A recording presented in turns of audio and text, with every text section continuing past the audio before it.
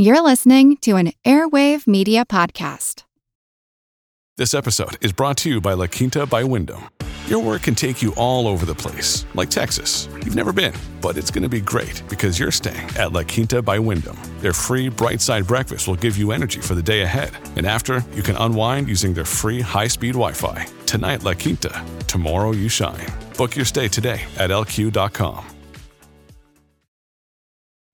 Families have a lot going on. Let Ollie help manage the mental load with new cognitive help supplements for everyone 4 and up, like delicious Lolly Focus Pops or Lolly Mellow Pops for kids. And for parents, try 3 new Brainy Chews to help you focus, chill out, or get energized. Find these cognitive health buddies for the whole fam at ollie.com. That's OLLY.com. These statements have not been evaluated by the Food and Drug Administration. This product is not intended to diagnose, treat, cure, or prevent any disease. This is the Useless Information Podcast. I am Steve Silverman. Useless information. One of the first stories that I recorded for this podcast was way back in January of 2008, and that was the story of Violet Jessup.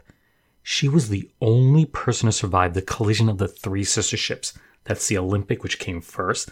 Then they built the Titanic, which I think everybody knows the story of.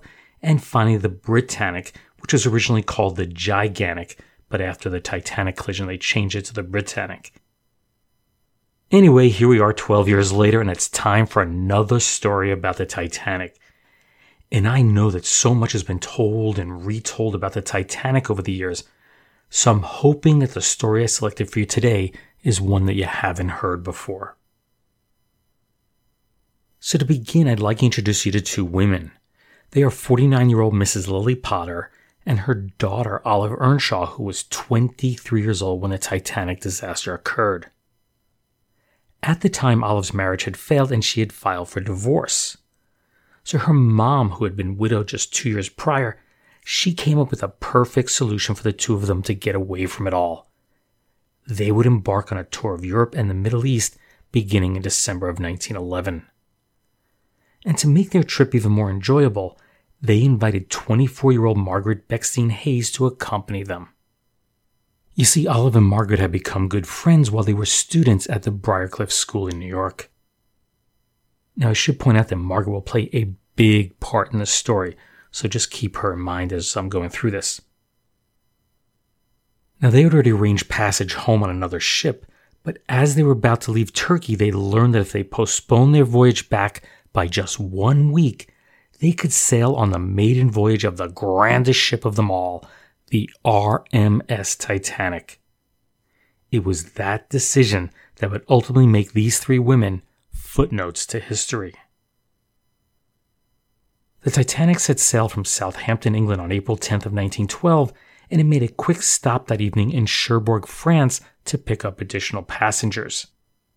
It was there that Lily, Olive, and Margaret first boarded the smaller SS Nomadic tender, which transported them out to the Titanic, which had been unable to dock due to its immense size.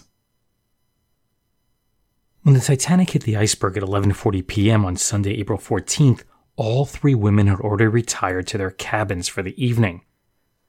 But upon hearing the engine cease operation, the 2 younger women, who were in cabin C-54, they went to check on Olive's mom in C-50. Now, while they were assured by a steward that there was absolutely nothing to worry about, the 3 decided to get dressed. They even wrapped Margaret's Pomeranian named Bebby in a blanket, and they headed out to the sea deck. All 3 then proceeded to put life jackets on.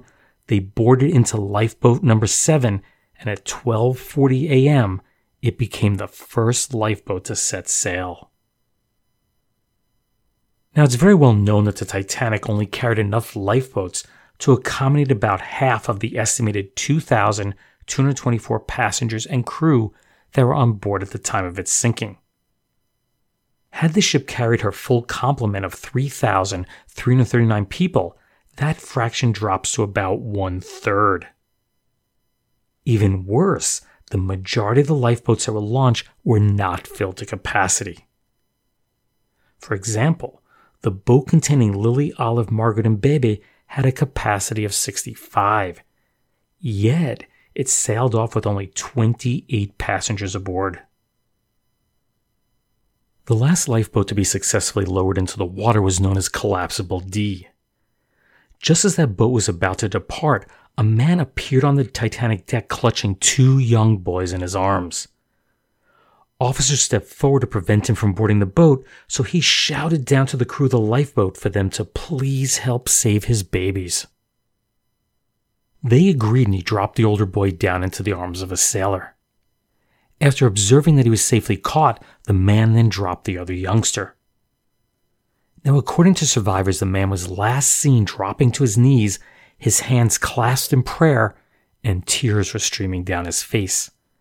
That will be the last time that he ever saw his children. After receiving the Titanic's distress call, the RMS Carpathia arrived on the scene at 4 a.m., and its crew spent the next 5 hours rescuing survivors before its captain finally gave the order to set sail. There were 705 survivors aboard. More than 1,500 lives were lost.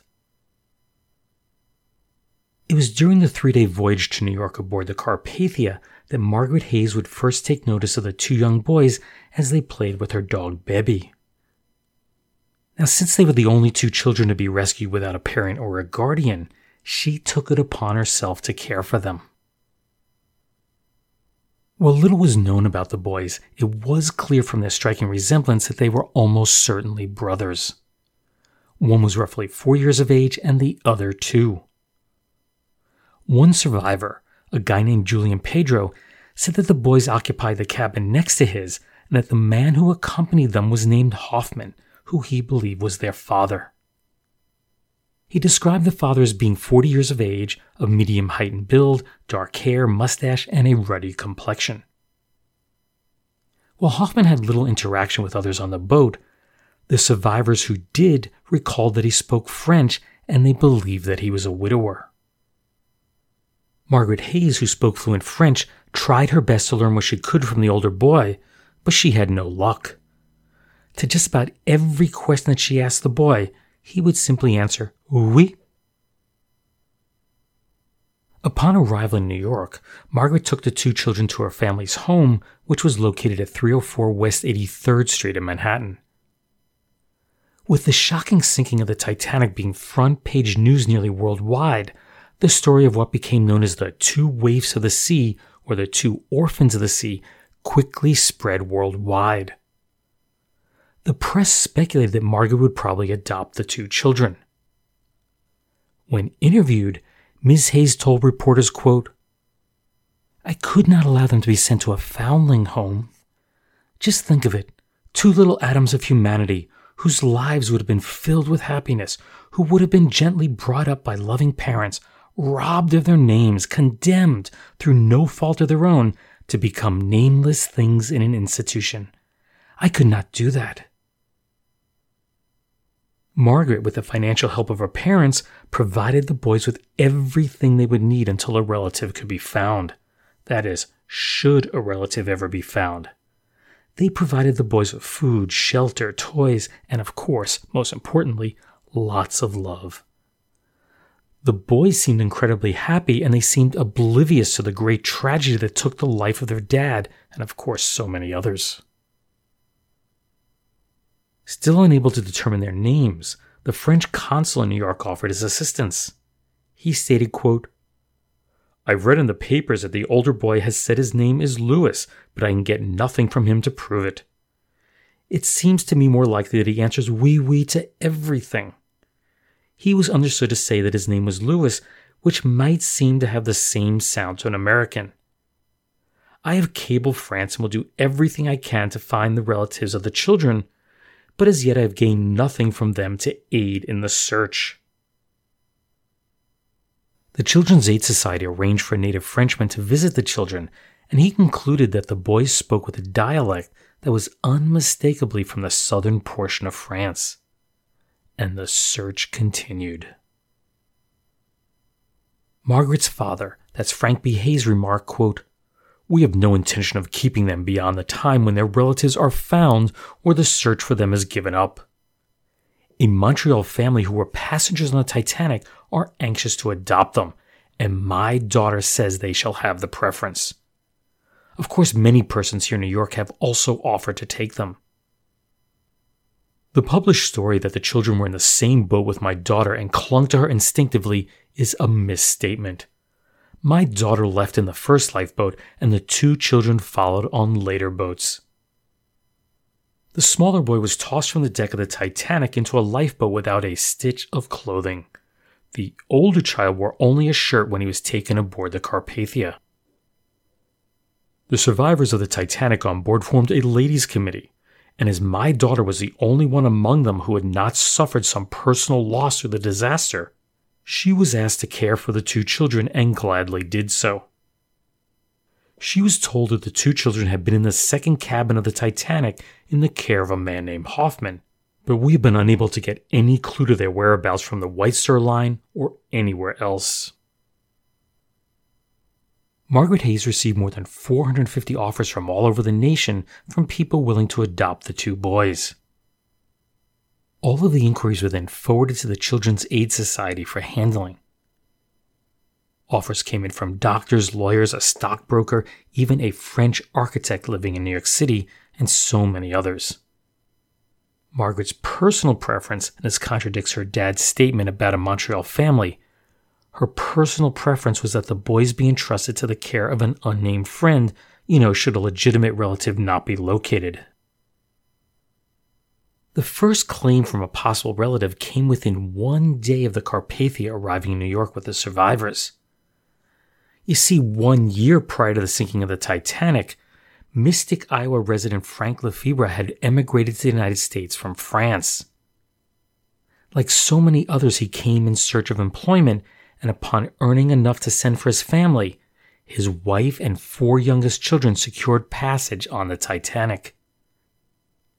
Upon hearing the news of the 2 unidentified French children, he headed right for New York to determine if they were his or not. Sadly, they proved not to be his, and the bodies of his wife and children were never recovered. There's quite a bit of publicity regarding the 2 orphans in the French newspapers, and 1 week after the Titanic's sinking, a 21-year-old woman named Marcelle Navratil came forward believing that the 2 boys could be her missing sons.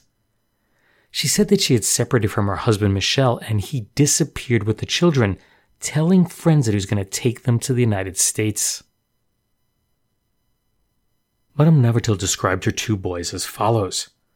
The older is Michel Jr., nicknamed Lolo, who spoke with difficulty and was a couple of months shy of his 4th birthday. His younger brother was Edmund, or Momo for short, who was just 2 years old. Not only were their ages similar, but her physical descriptions of the 2 boys closely matched that of the 2 waifs. Could she really be their mother? Well, that was still to be determined. The first problem was that there was no one with the name of Navratil registered as a passenger on the Titanic. Survivors had clearly recalled that the man in charge of these 2 boys was named Hoffman, which was confirmed by an L. Hoffman on the passenger list. Madame Navratil confirmed that her husband did have a friend named Louis Hoffman, but that could just be pure coincidence.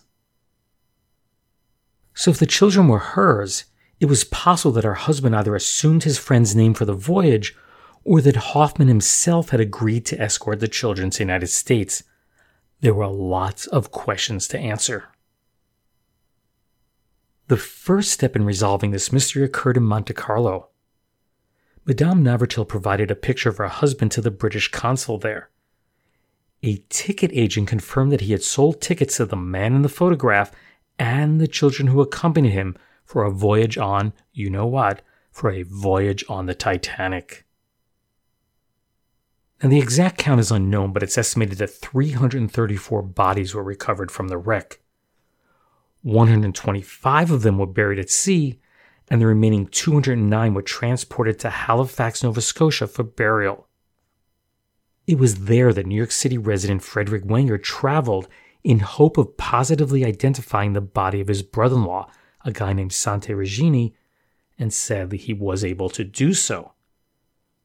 But as Wenger moved around the many open caskets in search of his brother-in-law, another body grabbed his attention. Quote, "Why, I know that man. That is Louis Hoffman of Nice, France. His 2 little boys are in New York now." Now, I should point out that Wenger was not aboard the Titanic, so it's unclear how he was able to know what Hoffman looked like. He must have seen a photograph at some point. With the incredible expanse of the Atlantic Ocean lying between Madame Navratil and the 2 children, she needed to find a surefire way to prove that the children were indeed hers. So she prepared a series of questions that only her children would know the answers to. The questions and corresponding answers were telegraphed to New York, and Margaret Hayes asked them to the older child in French. Now, since I can't read French, I've asked my wife to do so for me. So let's take a listen. Question. Qu'est-ce que maman t'a donné la veille de Pâques? What did Mama give you the day before Easter? Answer. Des chocolats. Chocolates. Question. Dans quoi? In what? Answer. Dans des œufs de Pâques. Inside Easter eggs. Question. Qu'y avait-il sur les œufs? What was on the eggs? Answer. Un lapin. A rabbit. Question. Qu'est-ce que faisait maman avec les petits quarts en bois? What did Mama make with the little blocks of wood? Answer. Le chien qui boit du lait avec le petit garçon. She made the dog who's drinking milk with the little boy. And this is referring to an image to a jigsaw puzzle made of wood. Question. À Nice, à la maison de maman, qui c'est qui était malade? In Nice, at Mama's home, who was it that was ill? Answer. Grand-maman. Grandma. Question. Où c'est que tu allais avec Marie? Where did you go with Marie? Answer. À la mer voir les aéroplanes. To the seashore to see airplanes. Question. Qui c'est qui déchirait les quarts en bois? Who broke up the wooden blocks? Answer. Maman. Mama did. Question. Qui c'est qui s'appelle Marcel? Whose name is Marcel? Answer. C'est maman. It's Mama. Nearly any doubt that anyone had about these 2 being her children was removed when 5 of the 8 questions were answered correctly. On April 24th, that's 10 days after the Titanic impacted the iceberg, the offices of the White Star Line in New York City received an unsigned cablegram from Liverpool stating that the sender would be coming ASAP to claim the boys. Frank Hayes told reporters, quote, "I heard the woman claiming to be the mother of the boys had sailed from Liverpool, but I haven't been able to find out anything about her and don't know whether there's a new woman in the case or Madame Navratil of Nice, France. The White Star people can or won't give me any information." His daughter Margaret, in turn, questioned the newspapermen as to what they may know. Quote, "Have you learned anything? Well, I don't believe that Frenchwoman is the mother of these children at all. Her story is not plausible." To which her dad replied, "It certainly seems plausible to me. The children speak French and are of southern France type. They are of the age that Madame Navratil states her children are. They must have been brought up near water as they are crazy over boats, and they are children of manifest refinement and as fond of automobiles as boats." After reading Madame Navratil's story, Rudolph Navratil of 317 East 9th Street in Manhattan was convinced that the 2 boys belonged to his uncle, who was also named Rudolph Navratil. Now, he had not seen his uncle in many years, but he did state, quote, "My uncle was about 45 years old and he left Hungary when only 20. Since that time, he has resided in several different countries, but most of the time in France." He continued, "I've seen the pictures of the 2 Titanic waifs and can trace a strong family resemblance. There is not a shadow of a doubt that the children are my uncle's. The only doubt is as to whether it was my uncle who had them on board the Titanic or whether it was his friend Hoffman." Well, this lead seemed promising but was quickly proven wrong. You see, shortly after reading the claim in the newspaper, the elder Rudolph Navratil contacted his nephew and explained that he had moved to New York City 8 years prior and he never had any children. On May 6, Madame Navratil boarded the RMS Oceanic at Cherbourg and she began the long journey to New York. While the White Star Line provided her with first-class accommodations in both directions, she mingled very little with the other passengers. While awaiting her arrival, the Children's Aid Society placed the boys in the care of one of Madame Navratil's relatives, whose name was purposely withheld from the press. She was later identified as Rose Bruno, a cousin who worked as a governess in Elkins Park, Pennsylvania. Finally, on May 15th, that's 1 full month after the Titanic sank to its icy grave, the Oceanic docked in New York City, and Madame Navratil was one of the first off of the ship. She was rushed through customs and then met at the pier by Margaret, her father Frank, cousin Rose, and of course a couple of others. After some brief introductions, they all took a cab to the office of the Children's Aid Society. There, she was hurried through a throng of reporters and photographers and led up to the nurse's parlor on the 5th floor of the building. Now the rest of the party fell back as Madame Navratil slowly turned the doorknob and then she pushed the door open. As she entered the room, she first spotted her eldest son, Michel, dressed in a tan sailor suit, and he was seated in the corner of a window with a picture alphabet book in his lap. Her other son, Edmund, was crawling on the floor, attempting to put a child's puzzle together. She knelt to her knees and she called out to her children. Mes enfants, mes petits! Edmund let out a wail and then he ran towards his mother. Oh, maman! Oh, maman! Michel quickly followed and they all embraced for quite some time. The three were alone in the room for nearly an hour, but she never asked them about the tragedy or their father. I do not want them to think about that. They must only be happy from now on. Only happy. No more distress. While Madame Navratil was fluent in French and Italian, she spoke no English. So her statements were all translated into English for the benefit of the reporters and their readers. I'm afraid they will both be frightened when they see the big ship on which I'm to take them back home Saturday.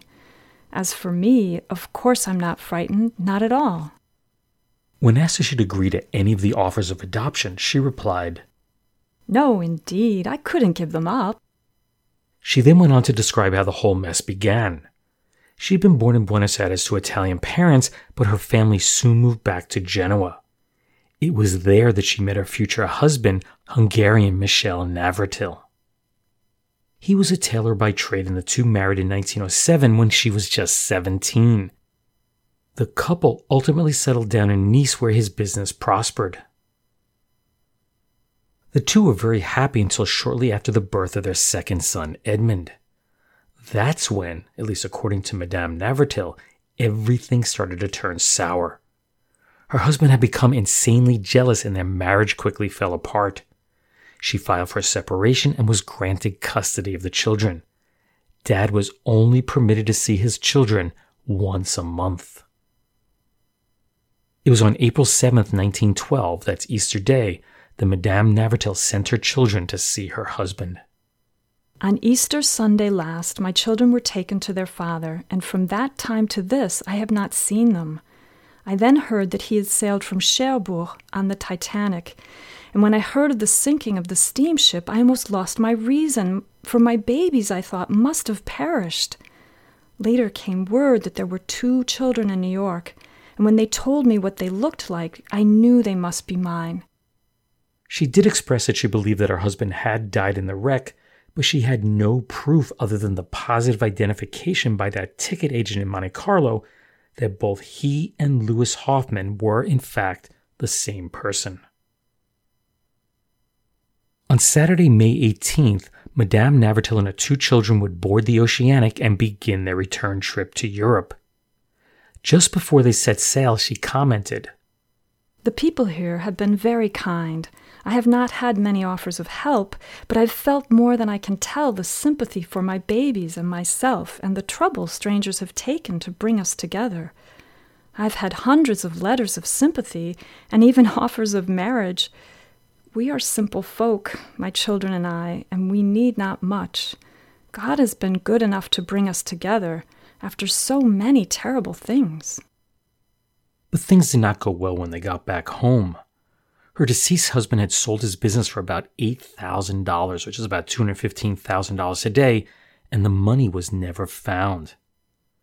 It is believed that he was carrying the cash with him to America, and of course it went down with the ship. 1 year later, Madame Navratil was working as a servant and struggling to make ends meet. Word that they were living in poverty somehow got back to New York, and the Hayes family once again stepped in to help. Margaret told reporters, quote, "Monday is the anniversary of the sinking of the Titanic, and the legal limit for filing claims expires then. To enable Mrs. Navratil to begin suit, I sent her the money necessary." Her dad filed a claim for $30,000, but it's unclear if Mrs. Navratil ever received any compensation for her loss. Margaret would go on to marry Dr. Charles D. Easton of Newport, Rhode Island on April 24th of 1913. In November 1914, she would once again meet up with Madame Navratil and the two boys. Now, their reunion was reported as being joyous. Fast forward 20 years, and Dr. Easton was 58 years old when he died after undergoing surgery on October 4th of 1934. Margaret would pass away on August 21st, 1956 at 68 years of age in Buenos Aires. She had been there vacationing with her daughter and granddaughter and suffered a massive heart attack. Little is known about the boys' mom, Marcelle Corretto Navratil, other than she worked very hard, successfully raised her two sons, and passed away in 1963. Edmund would work as an interior decorator before becoming an architect and builder. When World War II broke out, he joined the French army. Unfortunately, he was captured and placed in a German POW camp. Now, he was able to escape, but his health had suffered greatly during his internment, and he died on July 7th, 1953, at the young age of 43. Lastly, his brother Michel Navratil Jr. became a psychology professor. It was while he was in college that he would meet his future wife Juliette, and the couple married in 1932, and together they raised 3 children. In 1987, Michel made his first trip back to the United States to mark the 75th anniversary of the Titanic's sinking. He returned once again in 1996, and along with 2 other female survivors, they cruised to the location of the wreck as attempts were being made to bring a portion of the ship to the surface. Before his return to France, he traveled to Halifax for the first time to visit his father's grave in the Baron de Hirsch Cemetery. Now, when the bodies were recovered, the intent was to bury the Jewish victims there. It's a Jewish cemetery. But in an ironic twist, 8 of the 10 Titanic victims buried there were unidentified, and the 2 who weren't Jewish. Stuart Frederick William Wormald was a member of the Church of England, and Michel Navratil was Catholic. Now, the reason Navratil was buried in a Jewish cemetery was that he was originally identified as Louis Hoffman, and Hoffman was a Jewish surname. Today, his grave bears the correct name, Michel Navratil. His son Michel did reveal one family secret during his 1996 trip. The failure of his parents' marriage was not due to jealousy over the birth of Edmund. Quote, "My mother never forgave herself for losing her children as a result of her love affair. In New York, there were many people who wanted to adopt us. The battle my mother had endured to win us back was to her like a divine punishment for what she had done." Michel Marcel Navratil Jr. was 92 years old when he passed away on January 30th of 2001. He was the last surviving male Titanic passenger. 4 women outlived him. Prior to his death, he was quoted as saying, "I don't recall being afraid. I remember the pleasure really of going plop into the lifeboat." Useless, useful, I'll leave that for you to decide. Ladies and gentlemen, here is Vincent Pelletier with an important message. For the Republicans, it's Eisenhower and Nixon. For the Democrats, it's still a race to see who will come out ahead in party favor. This week is all important for the Democratic Party as they hold their national convention in Chicago. And you, the listener, will want to hear every history-making development on this station direct from the Democratic National Convention beginning tomorrow. NBC's Ace News staff and technical crew, more than 300 people, will bring you all of the news as it happens throughout the convention city tomorrow and every day of the convention. Be sure to make this NBC station your convention headquarters. Keep yourself up to date. Attend the Democratic Convention on NBC. Since the Democratic and Republican conventions both recently completed, I thought it'd be a good time to play that promotional piece that was broadcast on the radio show First Nighter on July 20th of 1952.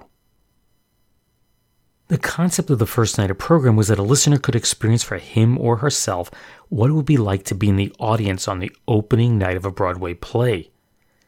The introduction of each show consisted of a host nicknamed Mr. First Nighter being picked up by a taxicab, driven down Broadway, and then emerging in front of the little theater off Times Square. He would enter, be escorted to a seat by an usher, and would always take his seat in third row center. Mr. First Nighter would then whisper, "The house lights have dimmed and the curtain is about to go up on tonight's production." And of course the show would begin. This particular play was titled Speak Ever So Gently, which starred Olin Sewell and Barbara Luddy. As you heard in that radio spot, Dwight Eisenhower and Richard Nixon had already been selected to be the Republican candidates for president and vice president at the Republican convention a few weeks earlier. It was a fairly contentious convention, as Eisenhower had barely beat out rival Senator Robert A. Taft from Ohio. Now, at the Democratic convention, Illinois Governor Adlai Stevenson was asked to give the welcoming address. Now, Stevenson had been approached previously about running for president, but he repeatedly declined. But after delivering such an excellent speech at the convention, there was renewed interest in Stevenson being the Democratic candidate. So Stevenson finally agreed to do it, and he was chosen as the party's candidate. The election was decisive.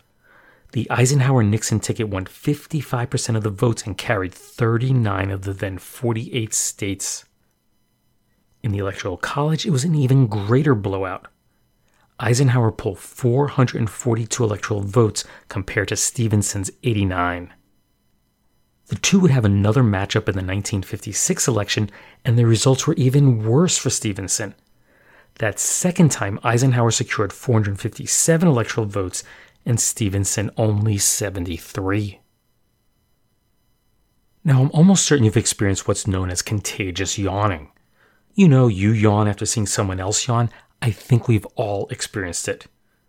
Well, in mammals, contagious yawning has been observed in humans, domesticated dogs, chimpanzees, and in the subline of the Sprague Dawley rat, which is basically a lab rat.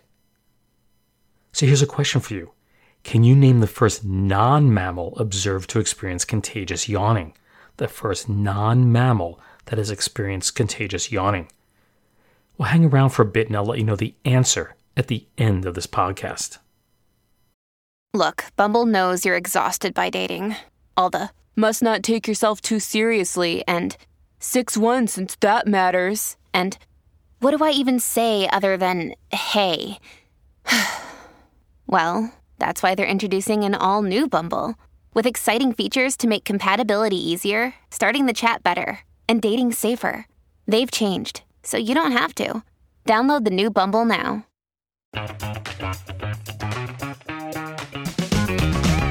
Hey there, I'm Dylan Lewis, one of the hosts of Motley Fool Money. Each weekday on Motley Fool Money, we talk through the business news you need to know and the stories moving stocks on Wall Street. On weekends, we dive into the industries shaping tomorrow and host the experts, authors, and executives that understand them.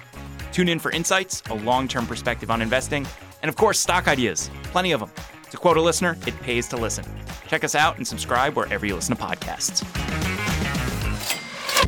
Want to learn how you can make smarter decisions with your money? Well, I've got the podcast for you. I'm Sean Piles, and I host NerdWallet's Smart Money Podcast. On our show, we help listeners like you make the most of your finances. I sit down with NerdWallet's team of nerds, personal finance experts in credit cards, banking, investing, and more. We answer your real-world money questions and break down the latest personal finance news. The nerds will give you the clarity you need by cutting through the clutter and misinformation in today's world of personal finance. We don't promote get-rich-quick schemes or hype unrealistic side hustles. Instead, we offer practical knowledge that you can apply in your everyday life. You'll learn about strategies to help you build your wealth, invest wisely, shop for financial products, and plan for major life events. And you'll walk away with the confidence you need to ensure that your money is always working as hard as you are. So turn to the nerds to answer your real-world money questions and get insights that can help you make the smartest financial decisions for your life.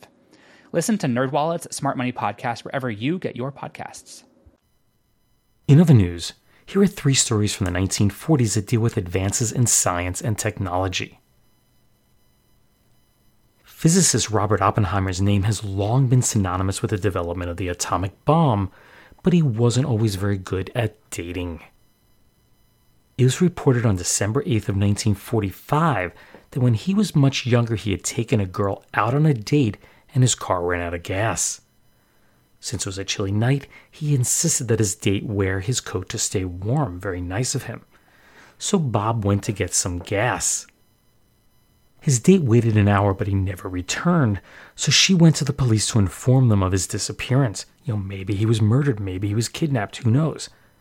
Well, the search for the missing Oppenheimer was not difficult. The police found him asleep in his bed. He had apparently forgotten about his date and his car. And to think we trusted him with nuclear weapons.